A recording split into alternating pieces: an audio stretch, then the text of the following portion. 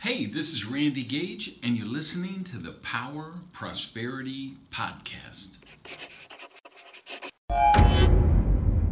Hey, what's up, prosperity people? Podcast prosperity people. Power prosperity podcast people. I thought today we would talk about ego and the role of ego in prosperity and success, and the role of narcissism in killing prosperity and success. And that's the topic of my blog today over at randygage.com. So I thought I'd hit it with double barrel today because it's such a powerful concept. The thing, I guess it was my risky, is the new Safe book, where I talked a lot about Mark Cuban, Zuckerberg, Steve Jobs, a lot of the highly successful people in the business, Oprah, other successful, mega successful people in the business world. And I believe that the ones who create long-term sustained success are able to channel their ego in a positive way and direct it, which is kind of counterintuitive to a lot of the stuff you hear, where people say the ego is the enemy, the ego is bad. A lot of negative thoughts about the ego. But I just don't think you're really successful at a world-class level without having a strong ego. But the way you make it work is you channel your ego towards positive things. One of the things I'm saying in the blog is that a lot of the people who I know who would be devout religious people or devout spiritual people, but usually more religious than spiritual, are quite narcissistic. Yes, they all are about peace and love and harmony, and that looks very noble on the surface, but they're really all about peace and love and harmony for themselves. They're very self-absorbed. And then I think as you grow, as you develop enlightenment, like me, I followed that. I think I followed that path entirely. I was broke. I hated being broke. I wanted to be rich. I worked really hard to be rich. And then I became rich. And then I was like, okay, is this all there is? Am I going to keep getting richer? How many Vipers can I have? How many $50,000 watches can I have? How much, at some point you say, this stuff is fun and delightful and entertaining, but there has to be more than this as well. There has to be significance. And I think that's really the breakthrough in your life when you move from success to significance. And because what happens is, when you get to that level of self-awareness, that you recognize you're very narcissistic or you're very self-absorbed, one of two things happen. One is you start to cause pain on yourself. You buy into the organized religion stuff of debasing yourself and prostrating yourself. Whatever that word is. I always have, let me not affirm that. In the past, I always had trouble with that word. Or your guilt about your self-absorbed narcissism causes you to sabotage yourself subconsciously. It's usually self-conscious, and it's a way you punish yourself because you don't think you're worthy. Either way, you lose. And the example I gave in the blog was just mind-boggling to me. I went to Fiji, and I took my Breakthrough You, my mastermind group there. And I wanted to do a retreat. And we got the bungalows over the water, and you open the door, and you feed the fish underneath. And I mean, it was just one of the most amazing prosperity experiences still of my lifetime. I think of that all the time.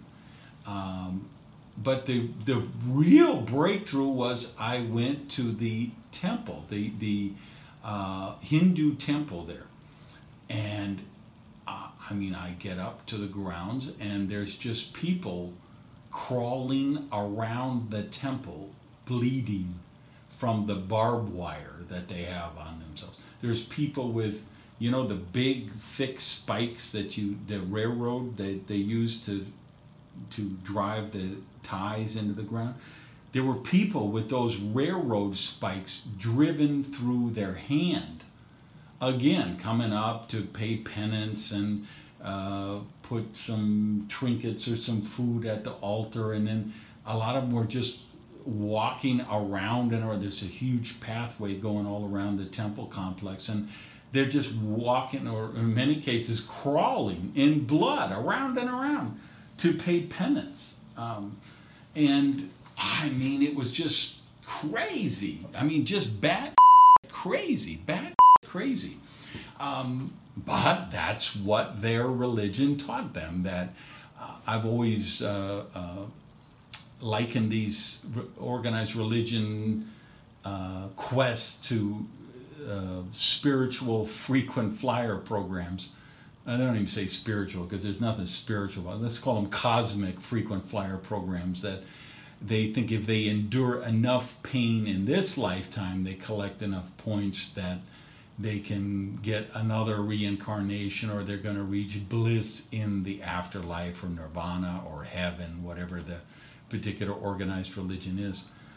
But here's the thing I want you to understand, is that there's nothing noble about suffering and pain.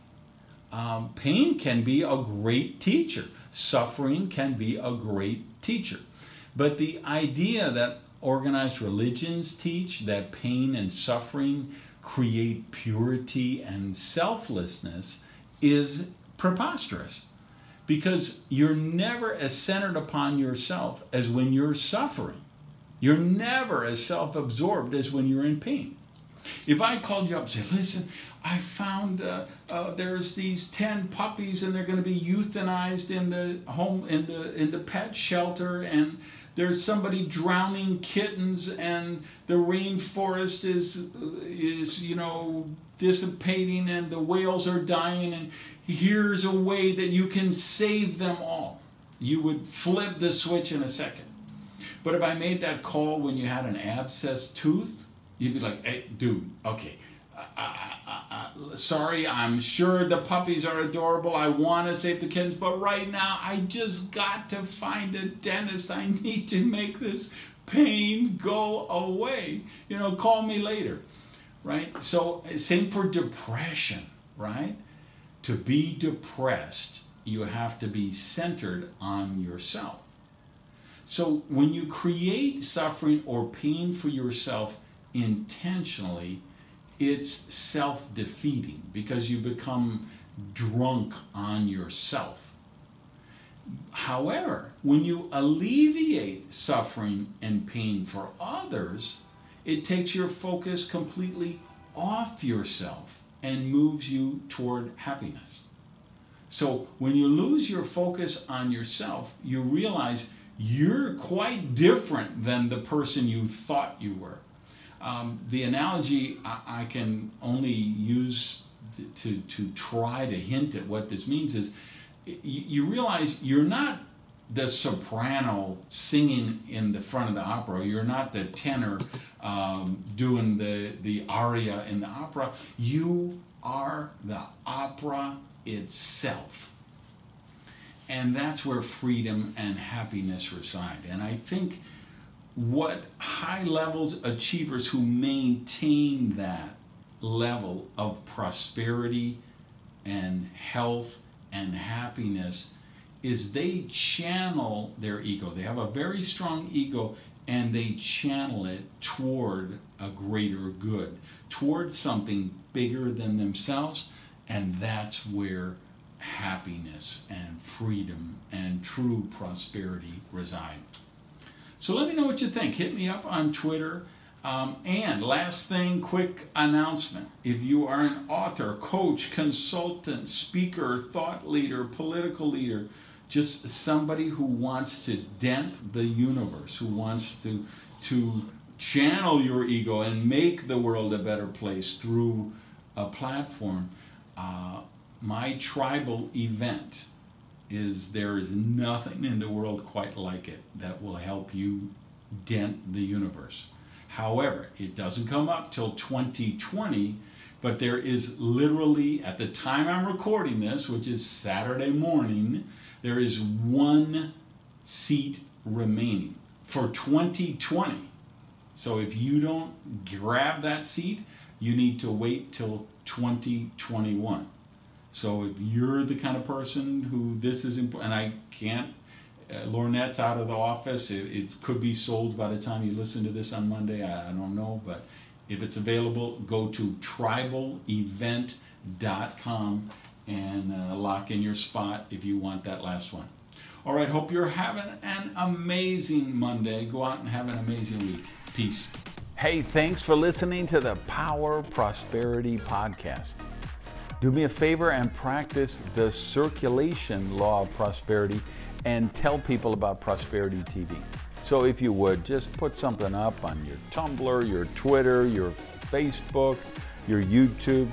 Let people know what you think of the Power Prosperity Podcast. Even take a screenshot of your phone and maybe post that picture so we can build the community here at the podcast. Thanks, guys.